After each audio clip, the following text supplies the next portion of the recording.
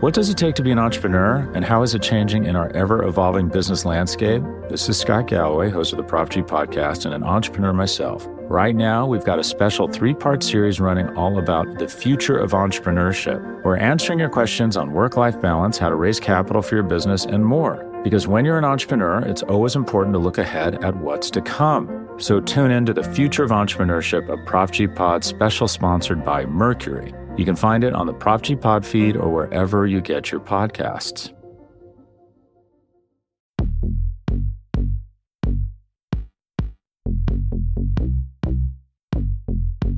Welcome into the Scho Show. This is episode 29, brought to you by the fine folks at SB Nation and Bleeding Green Nation. I am your host, Michael Kist. Follow me on Twitter at MichaelKistNFL. That's K-I-S-T. And as always, here to break down the quarterbacks around the league coming out in the draft, especially with the Eagles. He's quarterback one in my heart. He is Mark Schofield. You can follow him on Twitter at Mark Schofield. Also, make sure you're listening in. Mark is officially with SB Nation now. If you didn't hear on the last Scho Show, he is with Pat's Pulpit. So check out his shows on there if you want to know your enemy. Mark, can you believe that there was a Josh McCown emergency podcast on this here website and you were not involved? How you doing, brother? I'm kind of hurt by that, to be honest, but it's to be understood. Look, I just got done. The family got done moving. I am settled into the new recorded studio. I got myself a basement office. I got a little Keurig. I got a refrigerator. It's like professional stuff here. You're rich.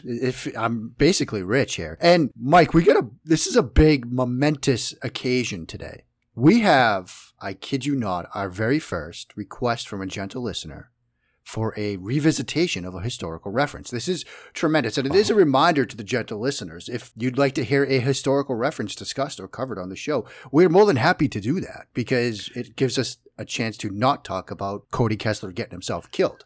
And so if you remember in this Scho Show, episode 28, we talked about Pope Gregory and some of his gifts to the Visigoths. We had a gentle listener, tremendous follow, vinegar-based hot sauce, great screen name, at vinegar-based H-O, the number 1, so vinegar-based ho, the number 1, asked, is the authenticity of Pope Gregory's gifts to the Visigoths questioned? I know this period was relatively close compared to today to the crucifixion, but did he really have access to these items? First of all, that's a fascinating question. I was generally excited to research this. And research this I did because I dug up a scholarly article, thanks to JSTOR, I got myself an account and everything, called The Cult of Relics in the Letters and Dialogues of Pope Gregory the Great, a lexicographical study.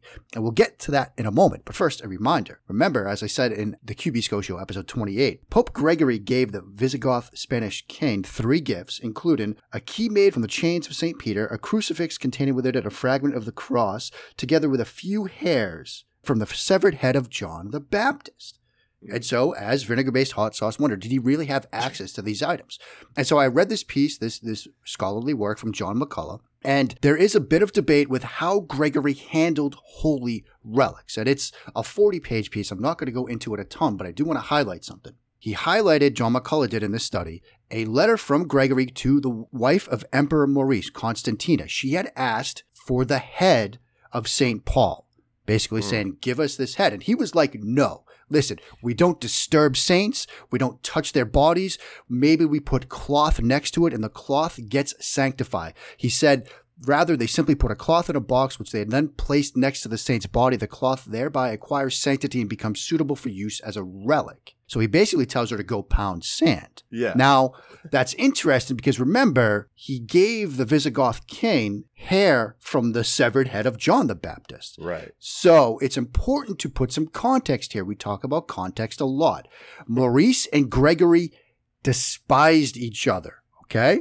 When Emperor Maurice issued an edict forbidding servant soldiers to desert on the grounds that they wished to enter monasteries. I'm reading now from The Popes by John Julius Norwich. Gregory denounced it violently as a further blow struck against the church. These two hated each other. So in all likelihood, Gregory did have access to the severed head, but just hated Constantina and her husband.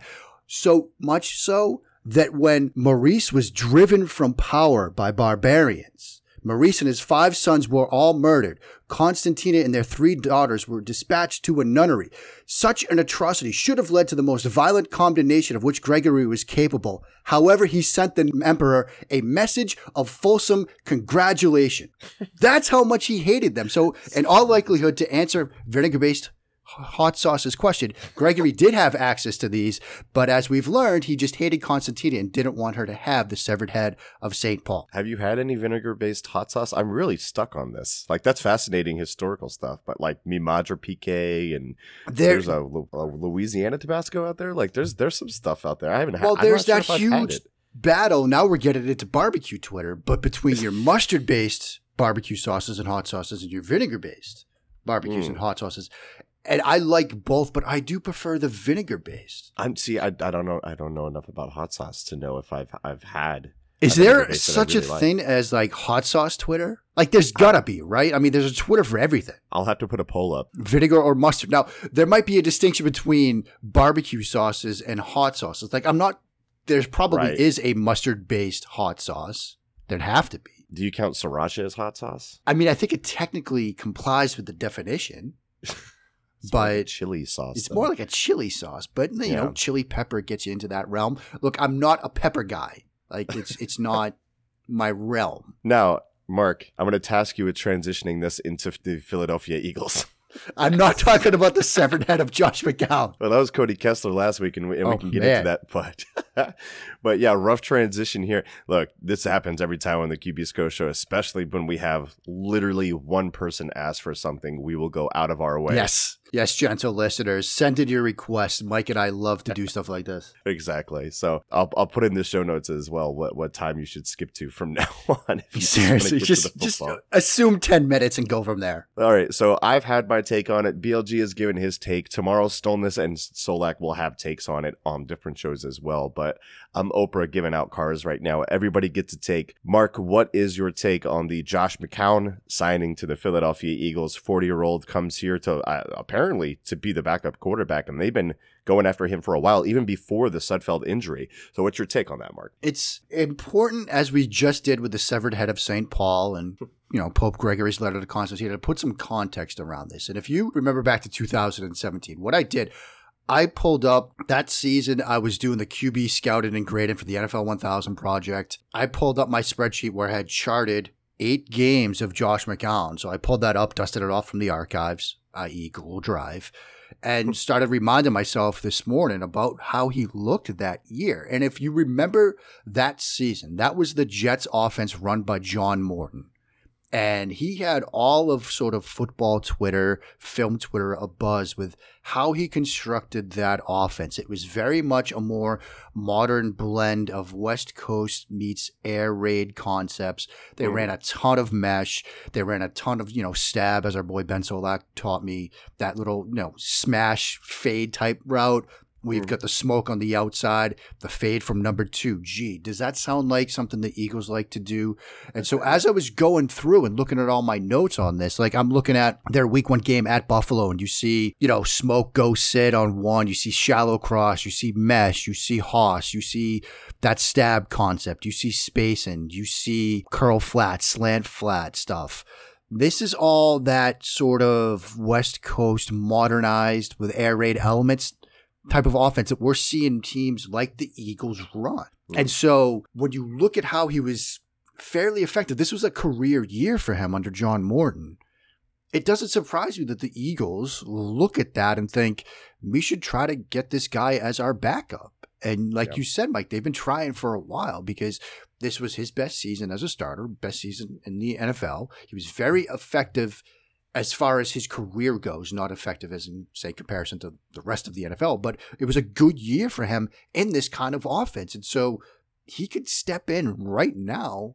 And while we don't want to get into, the physical skills, from the mental standpoint, this is an offense he can run and run well. Yeah, and that was the big thing for me coming into it, was who could we realistically bring in right now that could learn the playbook and just assimilate himself within the time frame that we would need, because we were working under the framework of Sudfeld's out. They may need somebody for week 1, week 2, week 3, depending on what happens with Carson. Even if he has to come out for a series, we want a competent guy in there. Who can you get from outside of who, the Eagles already had to come in and know the playbook in that amount of time? And I think McCown, really, when you look around at who was out there, McCown is one of the only guys. Like, I feel, and I said this the other day, that if Kellen Moore can be an offensive coordinator, I almost guarantee you Josh McCown could be an offensive coordinator. And Josh McCown can really do anything he wants in his post-life NFL career. He's a smart dude. All of his teammates absolutely love him, so he's a culture fit too. He can be a great mentor, for this year for Carson Wentz. And a lot of times people say, oh, well, he's going to learn under this guy or learn under that guy. Like Brett Favre wasn't teaching Aaron Rodgers. That doesn't always happen with the veterans, but McCown seems like the type that will take Carson on and kind of be that mentor and be that guy on the sideline with the screen up and they're going through things, and he's going to give him valuable feedback and also, share his experience of his 18 years in the league. And I think that could be very valuable to Carson. Absolutely. That's such a great point about Josh McCown as a mentor. If you think back to week 1 last year, the Jets, they draft Sam Darnold. And he starts from week 1, and Josh McCown really sort of took on that mentorship role. Darnold comes out, his first throw is a pick 6, but he bounces back. They win that game against Detroit. Mm-hmm. I don't know if you remember this, but there was a clip of outside the Jets locker room when Darnold came out to greet his family. And he got a huge hug from his dad, huge hug from his mom. And then his mom went right to Josh McCown to give him a hug. And that's emblematic of the relationship that these two had, to the point where it became a meme. Like, there was a quick clip of them sitting next to each other on the bench, and they both brushed their hair simultaneously, same hand, same way. It was like It was synchronized hair brushing. McCown really did a tremendous job of taking him under his wing. And he's a very self-aware guy. He knows that he has a life beyond the field, whether it's on ESPN or coaching or whatever. And he knows that he's not going to be a starting quarterback unless somebody gets hurt at this point in his career. So his job is to pass on what he's learned. And he did a great job of that with Sam Darnold. We saw that in many different ways. And I think you're right, Mike. He's going to do the same for Carson Wentz. And that might have also been a reason why, outside of what he can do on the field schematically, that might have also been a reason why they wanted to get him onto this organization, because they thought, he's a guy that can be that extra voice. Because face it, you've played, I've played. The last thing you sometimes want to hear if you make a mistake on the field is from your coach. That might be the last person you want to see.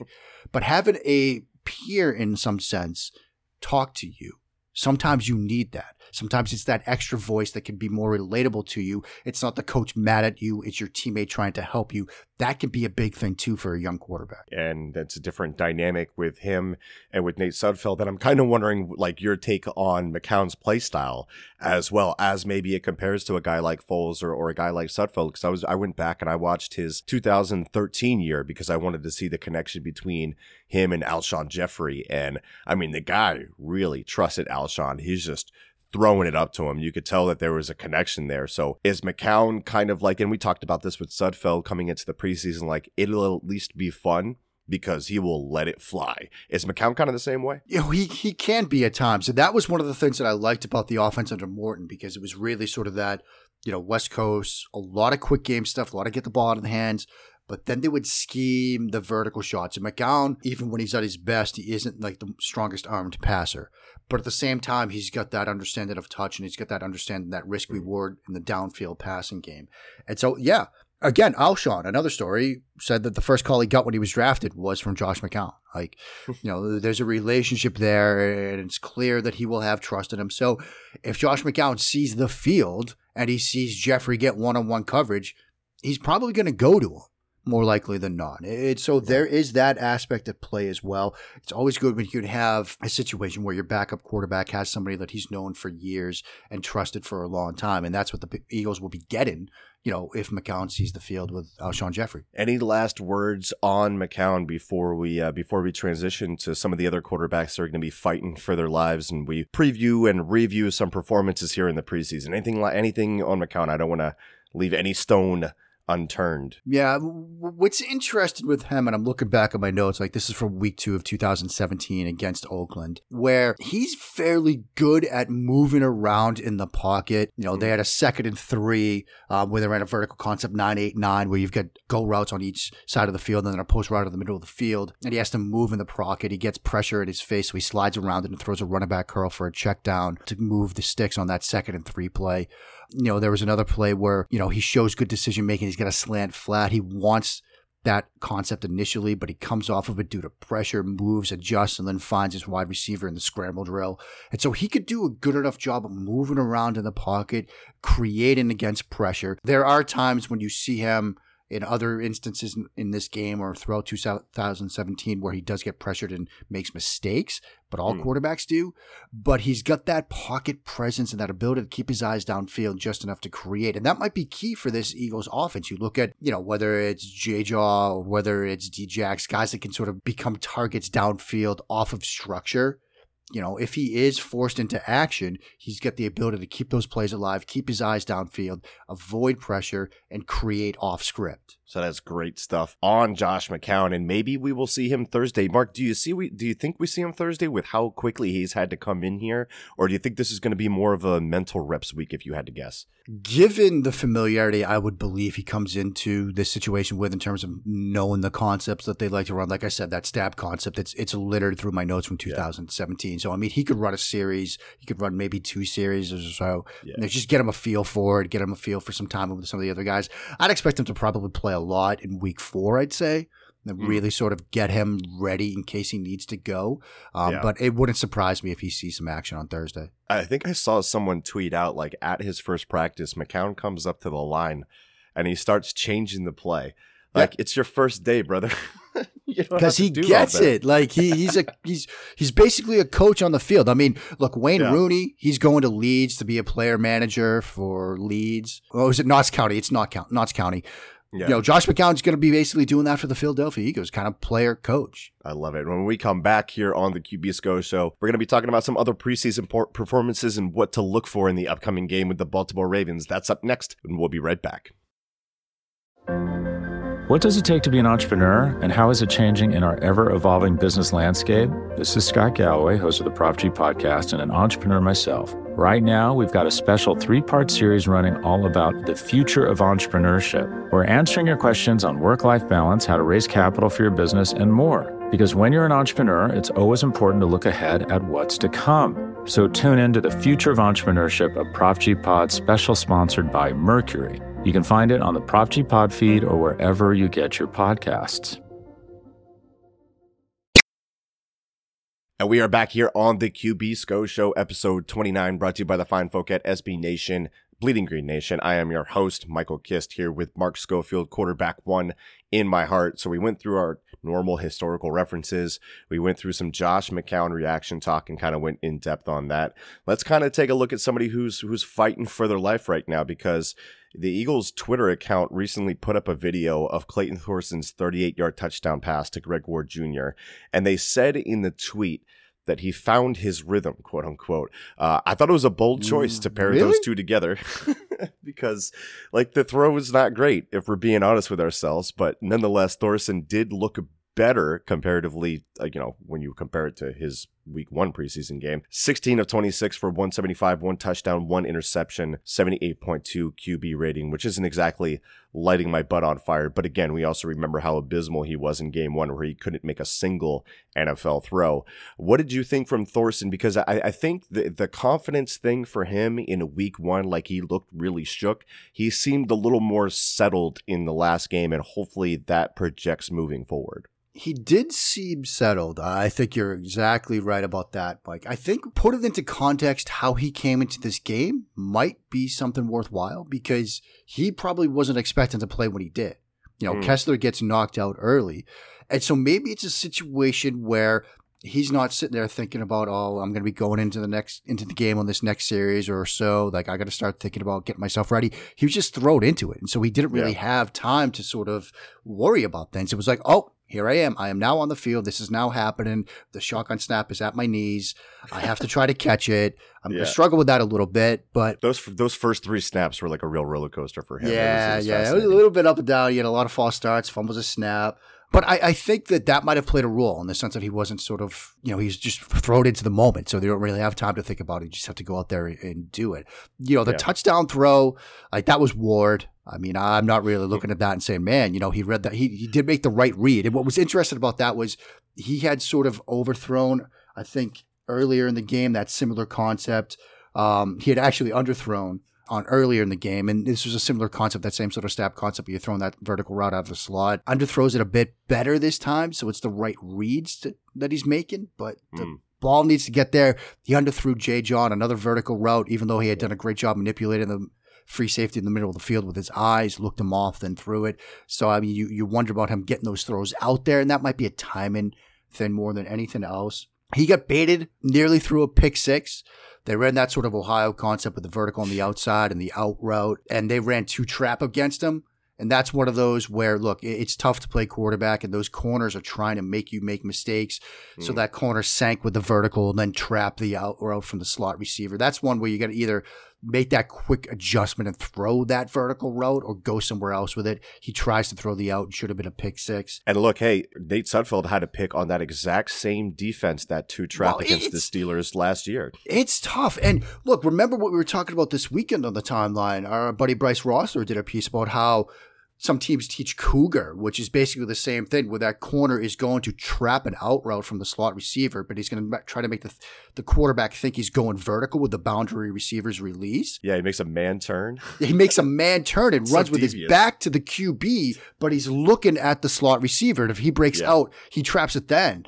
Like, look. That's talking vicious. That's vicious. We're talking about so much on these shows, Twitter, everywhere else, about the offensive evolution. It's not like defensive coordinators like our buddy Coach Vass are just sitting there like, oh, well, this is what they're doing, and we're just going to do what we do. They're coming up with tricks too. And so things like 2-trap Cougar, where you have that man turn, but you're doing the same thing, trapping that slot receiver running the out. It's hard to play the position. But these are the little things that sometimes decide whether you're good or great, or sometimes decide whether you make a roster or don't. Right. And so that was a play that I was really focused on, because if that's a situation where he sees it again, like I'd love to see him face that same route concept, that same type of coverage, and see how it reacts. Because if he then pulls it down and makes the whole shot, then you're cooking with gas, because you see a guy that's like starting to learn and develop. But if he still misses that again, that's going to be something to watch. But it was a better performance. I think the interception, look, you throw that out the window. Like, it was a deflection shot. Maybe he led the guy a step too much upfield on the bubble screen thing, but I'm not going to din him for that. I think getting thrown into the moment, reacting the way he did, kind of battling through some things, it was signs of improvement from Thorson. So I think that's a good thing to see. He's got such an uphill climb for him. And it's funny that, especially now. Yeah. With McCown coming in, Sudfeld coming back, he's a 5th-round pick, but like, I don't feel like they're going to feel like they owe him anything. They're going to put him on the practice squad. And I don't know if he gets picked up. Mark, you might have a better idea of how the final 53s and practice squads are going to look like for other teams. Like, the Eagles poached Nate Sudfeld, but it doesn't feel like Thorson is going to be a guy that's going to be heavily coveted and poached like that. But then again, at the same time, we heard the reports, and we talked about this before, that several teams had a 3rd-round grade on Thorson. So maybe they're higher on him than we think they might be. I mean, some teams might be. I mean, you wonder about how, look, as we get into weeks 3 and 4 of the preseason, you might see some other injuries pop up, and so there might be opportunities. You wonder about, say, Indianapolis and the situation that's playing out with Andrew Luck. Do they look to add some depth? I mean, look, Jacoby Brissett, I think, is a very good backup quarterback, but behind them, they've got Philip Walker and Chad Kelly. Thorson might be a benefit to that roster. Who is Philip Walker? Played at Temple. No, he Madden generated played at Temple. That? Yeah, I disagree. I think he's your height. He's 5'11". Yeah, I mean, I didn't have a big grade on him when he was coming out. I mean, you look at a situation like Seattle. We saw Paxton Lynch take that shot. J.T. Barrett and Geno Smith. Smith is still hurt. J.T. Barrett, I don't think is – I thought the Saints was a better spot for him than where he is right now in Seattle. Yeah. So, there are some teams that, right now might need some depth at the position as we, see – more guys will probably get hurt. As I said, we go through weeks 3 and 4, so that would be some other teams that are looking for help, I bet. But practice squad in Philly is probably his ceiling right now, given the numbers that they have and things like that. And who knows? Maybe Cody Kessler is not going to come back. I haven't seen anything on how he's doing right now. But yeah, Thorson does face an uphill battle to make this roster. Yeah, Kessler got himself freaking killed, man. And Kessler's going to have himself an uphill climb after getting rocked like that in the preseason. Look, man, I haven't seen enough from Kessler to make me feel like he's going to be a threat, especially now with McCown in town. So it's looking like it's going to be Wentz, McCown, and then Sudfeld. It's looking like McCown's going to be the solid number 2, which, some people said that Sudfeld was an elite quarterback prospect. It's not. That projection's not looking so fantastic now. But enough subtweeting and shade on the QB Scho show here. Ooh. So anything you're looking forward to with this Eagles-Ravens game? Any notes on what to look for maybe like Lamar Jackson from an entertainment standpoint, something that the general listeners can kind of hang on to? Or are you just like me when it gets to preseason, you're like, just get through it and be healthy? I mean, there's a deeper conversation to be had about preseason and what it's really worth in terms of just the product on the field, the media, and how we cover it. Like, look, we live dream jobs. I get it. I know there are hundreds of people out there, the gentle listeners among them, who probably love to change places with me. I get it. But watching preseason... I was thinking the other day, I'm like, if you love your job, you never work a day in your life. I don't love preseason, man. Right.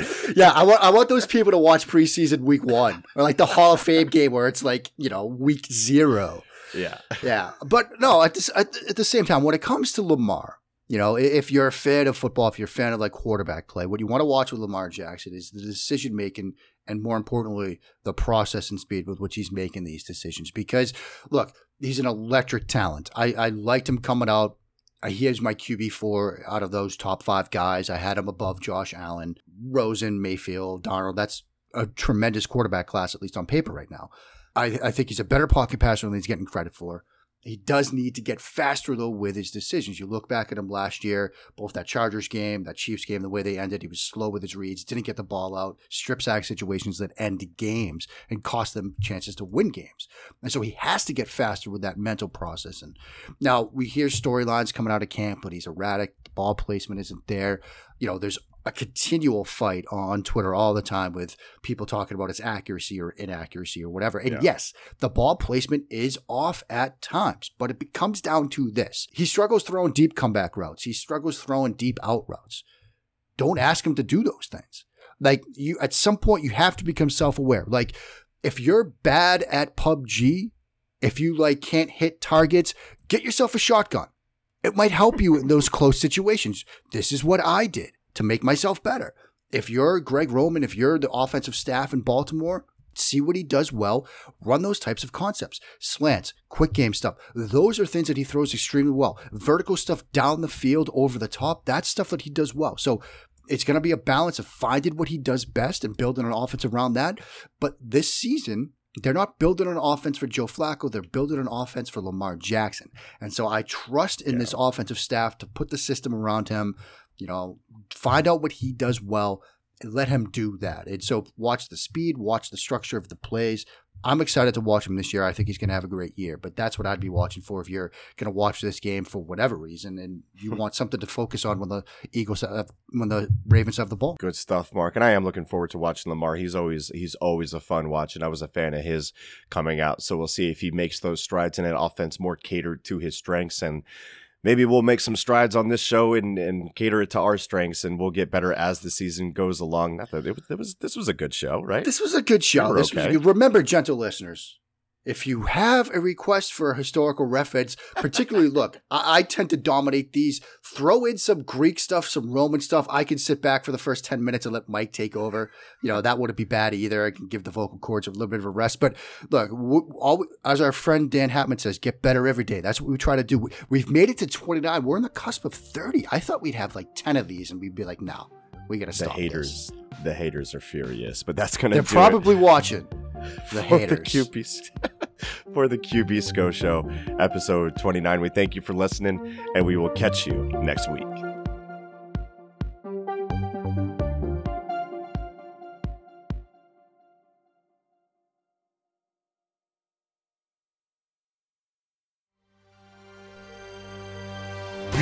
McGN.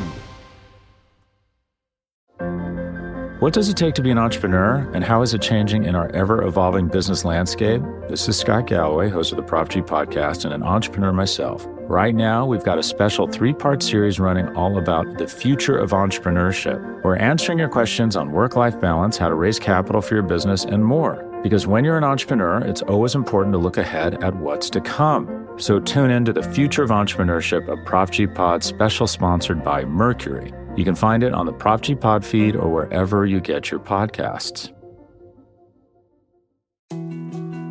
More to-dos, less time, and an infinite number of tools to keep track of.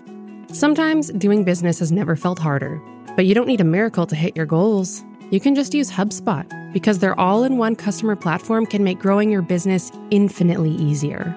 Imagine this: high-quality leads, fast closing deals, wildly happy customers, and more benchmark-breaking quarters. It's not a miracle, it's HubSpot. Visit HubSpot.com to get started today.